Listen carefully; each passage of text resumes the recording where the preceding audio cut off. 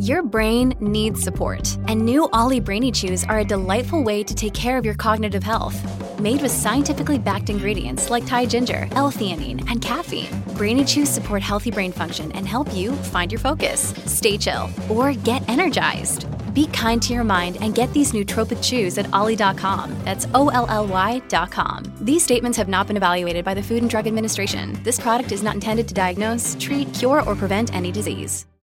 Hello, everybody. This is Marshall Poe. I'm the editor of the New Books Network. NBN listeners like to read books and buy them. So we thought we'd tell you that right now, our friends at Princeton University Press are having a remarkable site-wide sale. You can get 50% off books, including ebooks and audiobooks, with the code 50, F-I-F-T-Y, at checkout until May 31. You can save some real money on Princeton University Press books. I encourage you to go there and check it out. Welcome to the New Books Network. Good afternoon, ladies and gentlemen. Welcome to another edition of Afro-American Studies on the New Book Network. I am your host, Katrina Anderson. Today, I am joined by Danielle Gutierrez Cordero, who is a lecturer in African American Studies and Gender and Sexuality Studies at Princeton University. She earned a PhD in history from the University of Puerto Rico, Rio Padres campus in 2012 and has been teaching at Princeton University since 2016. Professor Cordero specialized in the intellectual history of the Atlantic world, and her research and teaching interests include the topics of scientific racism, slavery, gender, sexuality, and colonialism. Today, she has joined me to discuss her wonderful new book entitled She is Weeping, An Intellectual History of the Racialized Slavery and Emotions in the Atlantic World. Thank you for joining me today, Professor Cordero. Thank you so much. Thank you so much for this lovely invitation. I'm so happy to have you here to discuss this book. So, as we begin, can you tell us, the audience, a little bit about the book? Yes, first I would like to affirm a trigger warning since my book examines the history of scientific racism and racialized enslavement. But to answer your question, my book argues that scientific discourses about racialized emotions have played a vital role in the intellectual transformations and continuities of the history of the institution of racialized slavery in the Atlantic world. I contend that scientific theories about race intersecting with gender and sexuality have been primarily premised on ideas of emotional difference. My book goes from antiquity to present times, and it aims to evidence how the racialization of emotions has fueled racial capitalism and genocidal violence then and now. And my argument aims to also contextualize how the historical emotional foundations of racialized economies of enslavement propel contemporary racialized slavery. Wonderful. Why did you select racialized emotions as your topic? How did you become interested in this topic? Yes, well, my long-term research about the history of ideas of scientific racism since the 18th century to the 20th century had shown me that scientific anti-Blackness has fundamentally endeavored to perpetuate racialized emotional oppression in order to normalize racialized exploitation. And so the continuities and profound consequences of this anti-Black discourses of differentiated emotions compelled me to further examine the ties between structural anti-Blackness and the intellectual history of science from antiquity to the present. I therefore decided to pursue this project that advocates for emotional justice and freedom as being essential to anti-racism and reparations. Very good. Wonderful. Now, to get into this, especially as you're looking at a history of ideas, what sources do you use in your analysis? Well, my book explores primary sources from antiquity to contemporary times within the context of the Atlantic world. And due to the fact that my book aims to contextualize the history of ideas of racialized slavery, the sources are interdisciplinary. My book analyzes scientific and medical treatises, philosophical texts, literary works, legal cases, governmental reports, and films, among other formats. Hence, my book includes sources such as ancient philosophical texts, 18th century manuscripts of the history of science, and of course, the narratives of the enslaved. Wonderful. Very wonderful. Now, your title, how did you decide on the title, She is Weeping? The title of my book is tied to a bit of creative writing that I integrated in the book. And the title also aims to encompass the essence of the book, what the book examines, and also what the book longs for or advocates for. My book denounces the racialization of emotions in the history of ideas, a history in which Blackness has been represented as emotionally excessive, a history in which Black emotionality has been criminalized and persecuted. And also the book also hopes for a day where we will see the right of all to weep without being subjected to emotional policing, to actually manifest and to actually materialize. That is a wonderful goal for us to have. Now, you mentioned a moment ago about creative writing. How is creative writing expressed in your text? Yes, well, each chapter has an italicized fragment of creative writing in the form of prose poetry. And the incorporation of creative writing is actually highly condensed and brief. And I very much actually hope to extend the role of creative writing in future projects. After the experience of writing this first book, I feel like creative writing is a tool for me to convey the essence of my argument. Academic writing in instances feels limiting, so I find that creative writing allows me to infuse further meaning into my words. You did it very well. I must say, you did a wonderful job with that. Oh, thank you so much. Now, how do you define, getting back to the text, how do you define scientific racism and what were its origins? So, how do you see it beginning? Yes, well, scientific racism has been often inaccurately depicted in public discourse as marginal instances of pseudoscience, when in reality, racism has been central to the history of scientific intellectual production. My book argues that scientific racism has been fundamentally premised on the notion that different racial categories feel and express differentiated feelings. Proponents of scientific racism historically advocated in very opportunistic ways for Atlantic slavery and colonialism and white interventionism, with elaborate rationalizations grounded on theories of racialized emotional difference. My book traces the foundations of this racialized emotional differentiation to ancient precedents, to the ancient world. The ancient world relativized slavery with the notion of slavery to passions, quote unquote. This notion portrays passions as being a universal, potentially enslaving source.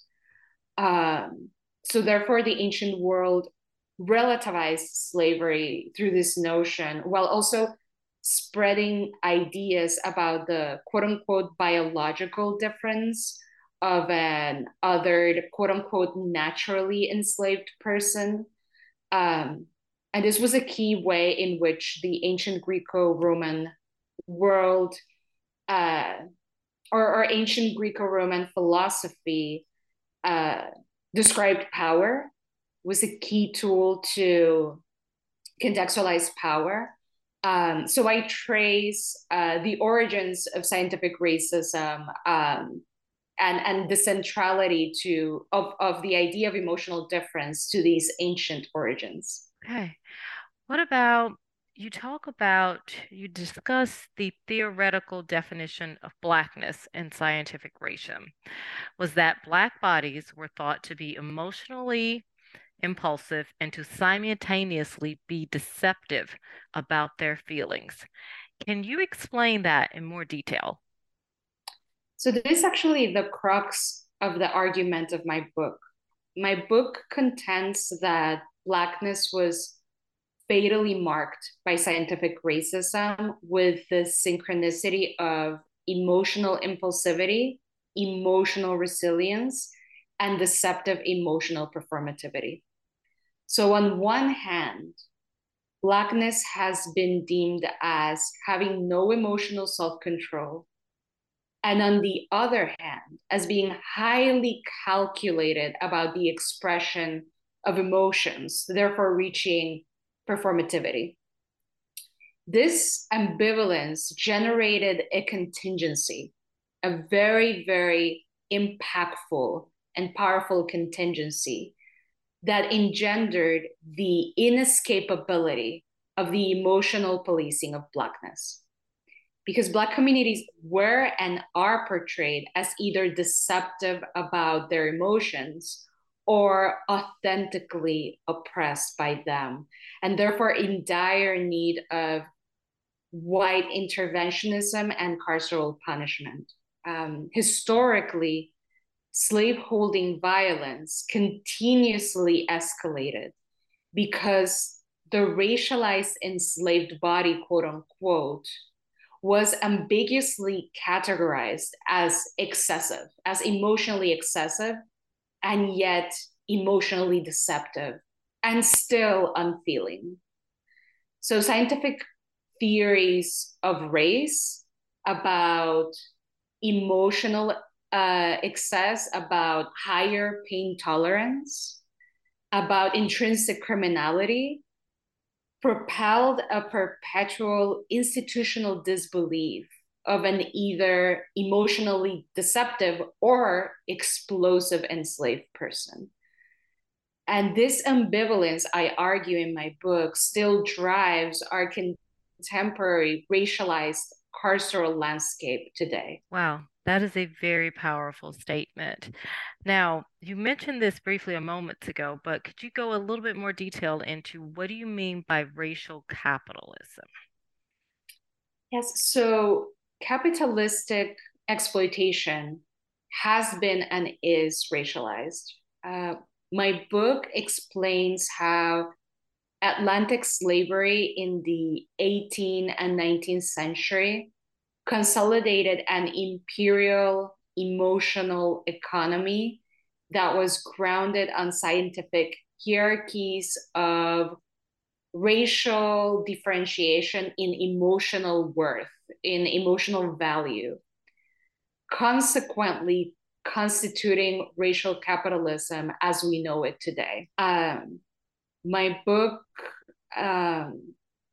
explores how, due to the intellectual history of racialized slavery in the Atlantic world, contemporary racialized enslavement is still very much rooted in emotional anti-Blackness. And the contemporary emotional economy of racial capitalism is still very much propelled by the structural carcerality that targets Black emotions. My book also insists that this structure or the structural anti-Blackness of racial capitalism is actually highly visible, therefore pushing back, as many scholars have done before me, against the projection of a post-racial colorblind power dynamic in the world today. Wow, that is truly That is truly a powerful statement. Now, as we're talking here, how has the ambiguity of Black emotions been used throughout history, you found within your text? Yes, well, my book argues that due to the already explained ambivalence in the scientific representation of Black emotions, so reaffirming the projection uh,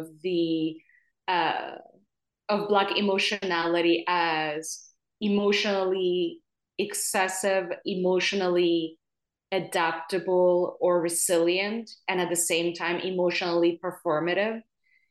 The genocidal violence of Atlantic slavery expected the quote unquote Black body to quote unquote self contain its presumed unruly emotions, while also presuming Blackness to fail in this expected emotional self captivity.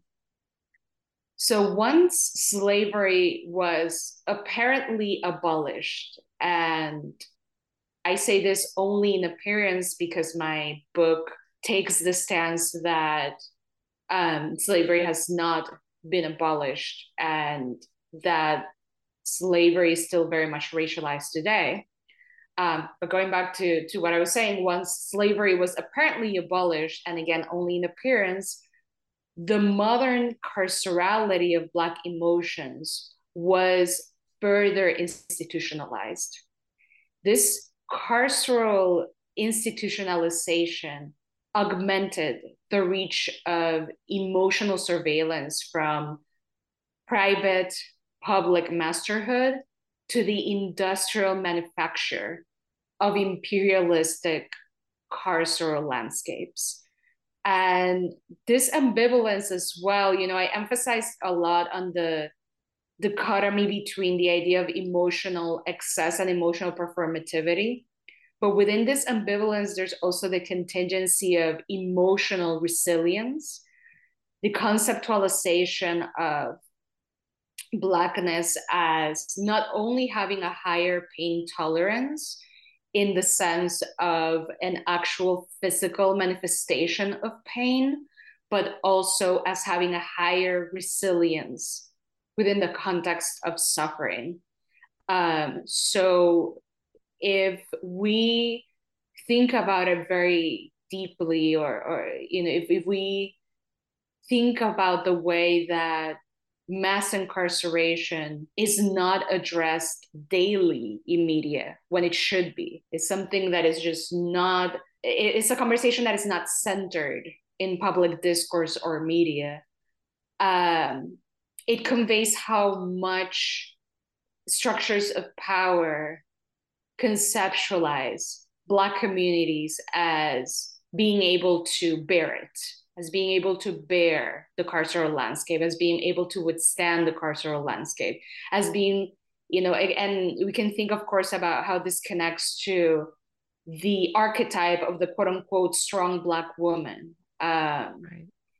The expectation to take it, to bear it, is guided by this emotional contingency of an expectation of resilience, and we see how today these discourses of resilience are so very much weaponized against Black communities today. I agree wholeheartedly with that statement. It's always you have this idea and these emotions, and you're able to trace that in your text of, and you gave a very good example of the strong Black woman because she needs to be strong. And that, of course, as you know, has that historical root in slavery. It's always the chin up, keeping it that you have to rise above things. So your analysis of that was great and very, very powerful in your book. So I want to thank you for that. Thank you so much. Now, as a early American as myself, in your book, you discuss, quote unquote, and I have to put the quotes, abolitionism and its ties to the emotional economy of the enslaved. Can you explain that in more detail? Yes. So in my book, I make a distinction between, of course, Black intellectual production that fueled anti-slavery thought. But my book is actually very critical of white abolitionism and present, as you very well explained with your question, my book emphasizes the ties of white abolitionism to the emotional economy of the enslaved.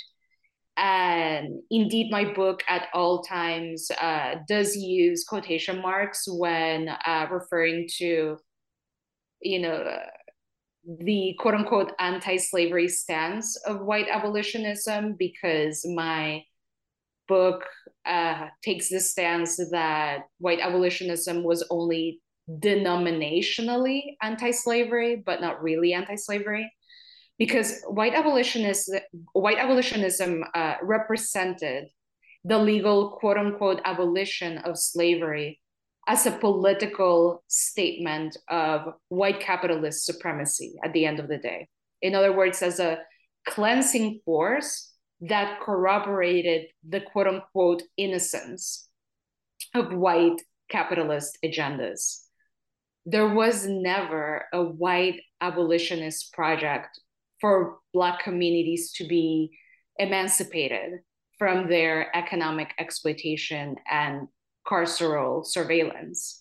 Even more, 18th and 19th century white abolitionist thought was driven by the justification of an economic system that still exploited racialized work and that still kept the racialization of emotions as the basis of racial capitalism. So white abolitionists, quote unquote, mostly advocated for the notion that racialized emotional policing simply did not necessitate the legal institution of slavery as it had been known until then.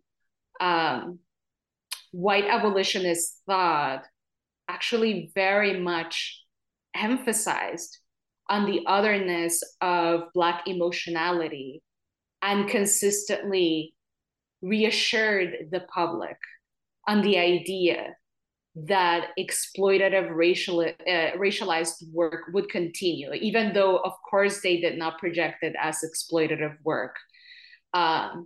But the actual project was to maintain the same, actual system of oppression.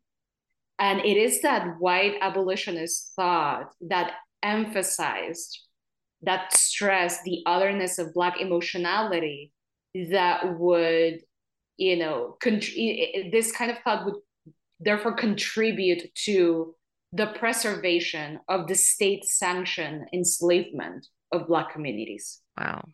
That is, when you say that, it makes it, so much real as you think about the motivations, and you said they were political for the abolitionists. And that starts you to thinking about all of the ways in which they utilized those emotions and manipulated them and for their own agendas during this period. Now, you also differentiate between three types of scientific racism. Can you explain for your readers what those are? Yes, well, so there, my book, or within the context of my argument, I, speak of the current of biological determinism. And the current of biological determinism affirmed that distinct racial categories had dissimilar biological compositions. This specific current of scientific racism, biological determinism, first is where eventually, you have the emergence of craniology and phrenology emerging from that specific current. And also, of course, the emergence of eugenics is tied to the thought of biological determinism. But this specific current emphasized much on the notion of higher pain tolerance.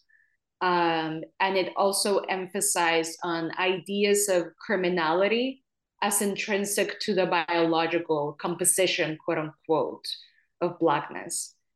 Within the context of my argument about emotional differentiation, my book explains how the current of biological determinism devised complex theories of chemical and physiological variation in racialized emotional others.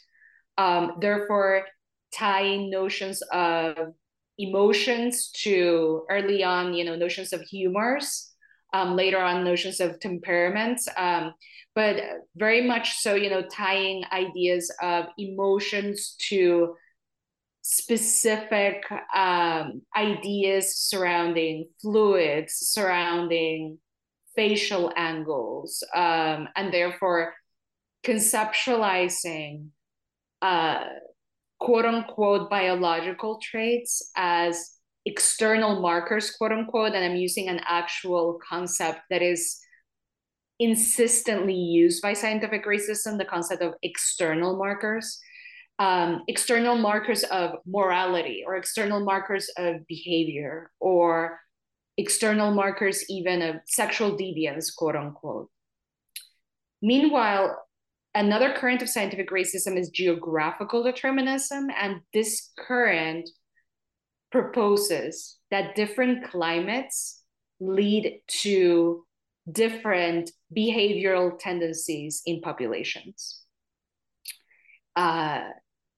Within the context of the argument, again, about emotional difference, geographical determinism claimed that hotter climates generate emotional variability or impulsivity, laziness, and quote unquote sexual promiscuity.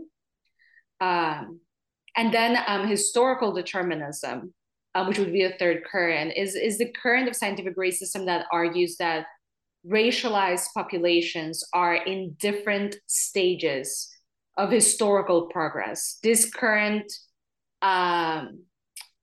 conceptualizes whiteness as being the paradigm of progress and technology, and then conceptualizes the rest of the world as being paralyzed in time, in different stages of development.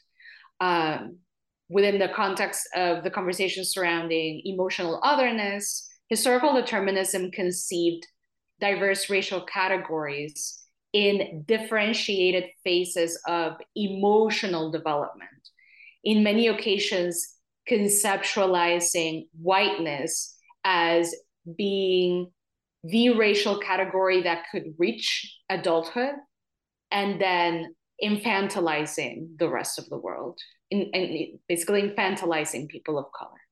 Wow. That's as you're reading this and as you're reading your text, it really comes through very well, and how much of that has used been both historically and today. That's one of the many things that you do well in the text. Now, in your book, you use the example of the Haitian Revolution and how it has been portrayed.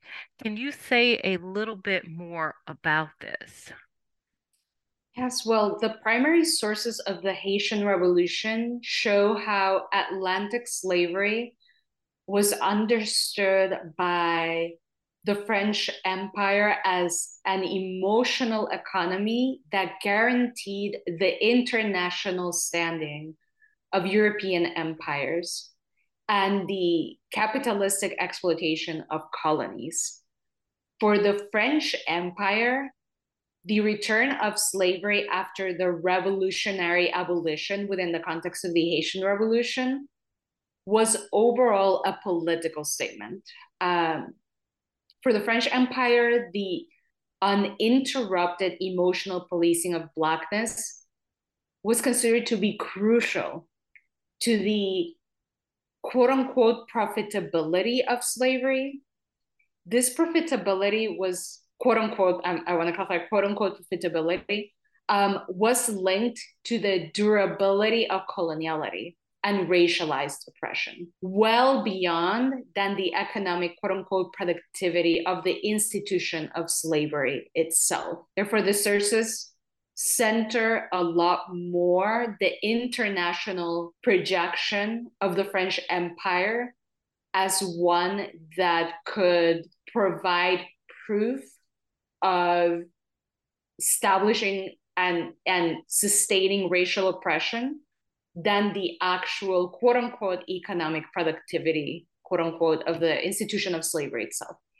So, furthermore, in imperial sources, the French Empire proclaimed that the condition of slavery emerged from the emotionally undeveloped, quote unquote, spirit of Blackness. The imperial sources project as if the Haitian Revolution and its victories, right, by the enslaved were being enacted by, complications emerging from emotions, as if the emotions themselves were creating the quote unquote chaos.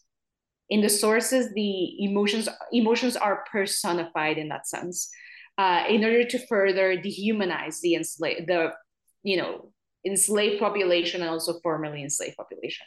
So the end, and to go back to the notion, the portrayal was as the condition of slavery emerging from the quote unquote spirit of Blackness and undeveloped quote unquote spirit of Blackness, and the end of the emotionally superior slavery led by European empires would represent an emotional involution towards Africa and towards quote unquote Black race. Therefore, there was this advocacy for the return of slavery as a way to make a political statement that corroborated the triumph, the white imperial triumph against Black race, quote unquote. So the revolutions of the enslaved were hence strategically characterized as cannibalistic, quote unquote, Black rage that required reconquering. Wow. That is, if you think about how the Haitian Revolution has been portrayed even then and now, you have definitely, your analysis is spot on in what you write and how it has been portrayed in both historical texts and in the media.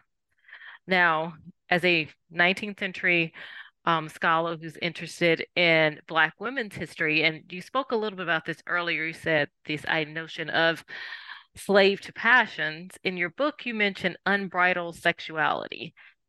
How, quote unquote, how has this been used against the enslaved population? Well, yes, and recalling, the trigger warning as I move on, the theories of geographical determinism have been historically used to normalize imperial sexual violence. And still today, the influence of geographical determinism, and just to reaffirm, geographical determinism claims that hotter climates, quote unquote, lead to emotional impulsivity, laziness, and quote unquote sexual promiscuity.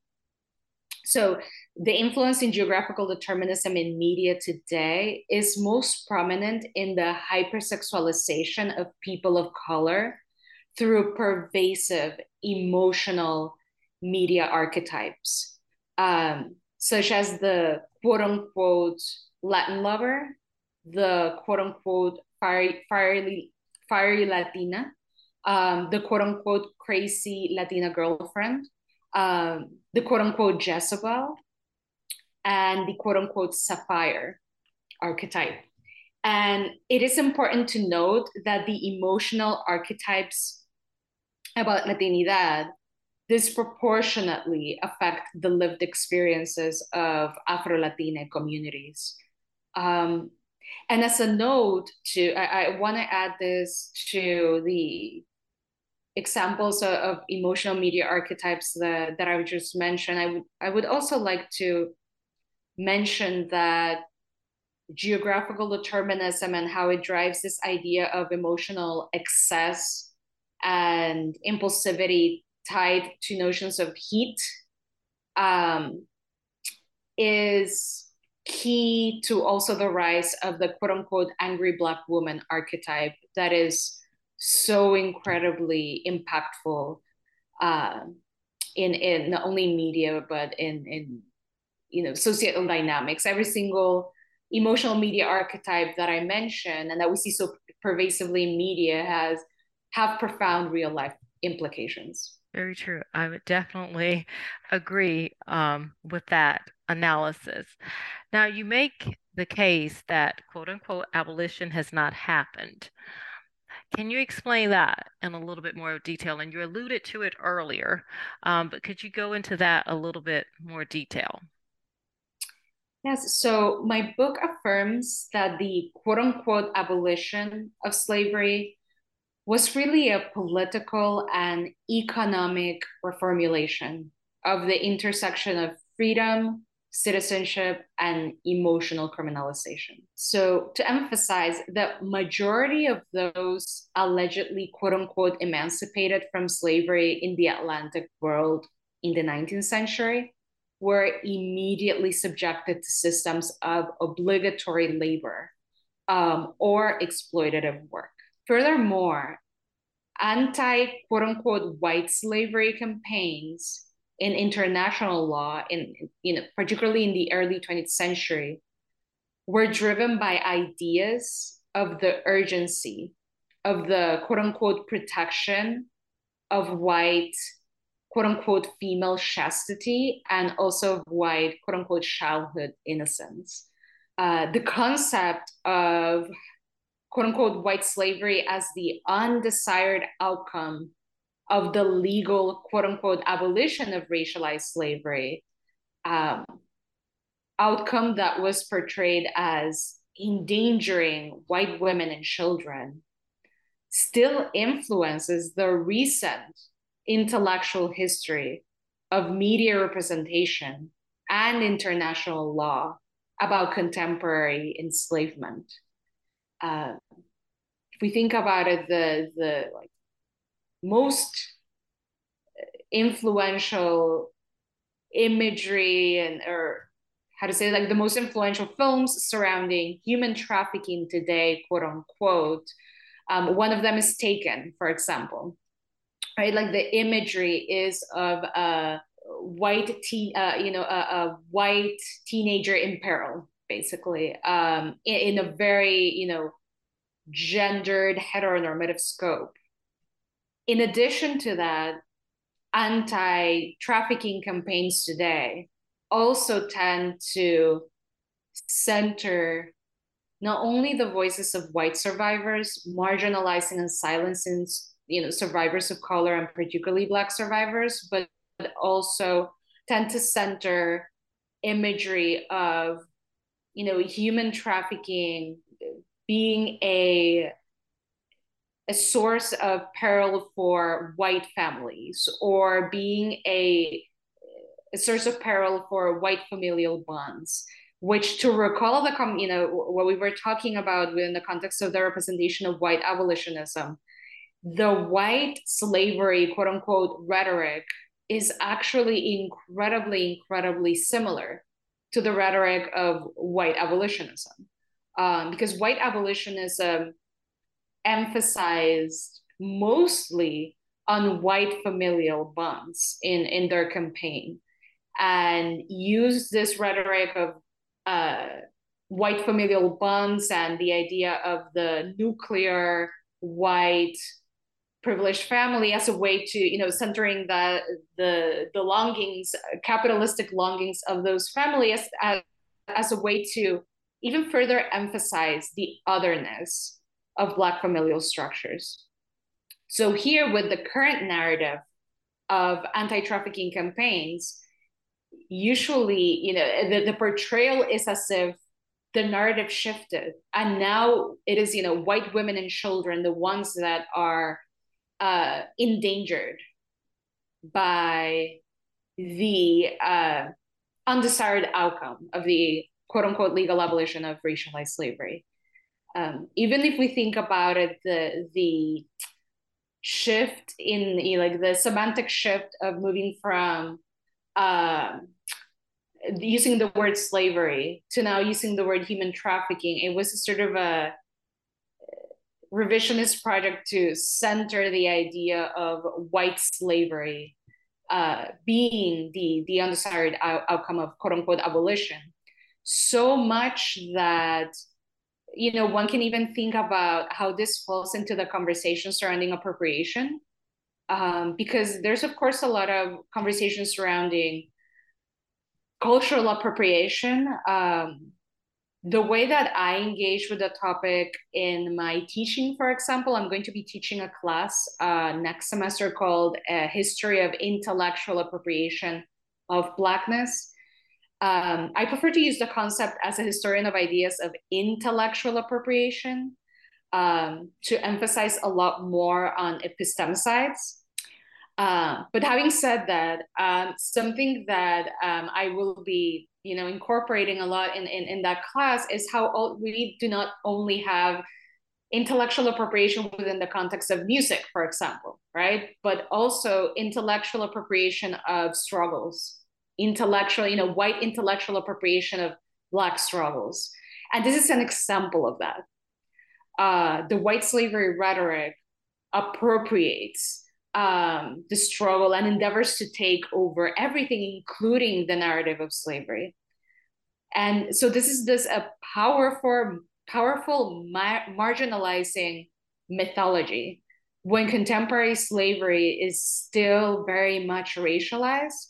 And as I mentioned earlier, and as I emphasize in my book, this is very visible. I agree. I mean, those statements are definitely very accurate. And it's one of those things where you can't separate the two. And the example that you used of the movie Taken is a great example of how this all comes to play. And you're going from white slavery, now we're getting more into this notion of human trafficking. And the question always is, who is being trafficked? And predominantly, you do most often see people of color, they get erased from that narrative most often, especially yes, within the media. Yes, or sometimes when there is representation of survivors of color, it is a representation that still antagonizes survivors of color and recurs to victim blaming. And it doesn't tend to follow the same paradigm of quote unquote white innocence, and particularly white childhood innocence, quote unquote, that tends to be represented in anti-trafficking campaigns. Very true. Very true. It all goes back, and we won't get into it now, but it goes back into their childhoods, how they were raised, and as you quote unquote say, that notion of innocence and who is innocent versus who is not. And your book lays that out very well, of where all of these ideas, the origins of these ideals, and how they still actually shape contemporary society today and how they are still prevalent. Now, as we are coming to a close, I want to ask you, Professor Cordero, what do you want readers to take away from the book? Yes, well, I am aware that I am not able to truly control what readers could take away from the book. And it is also my first book.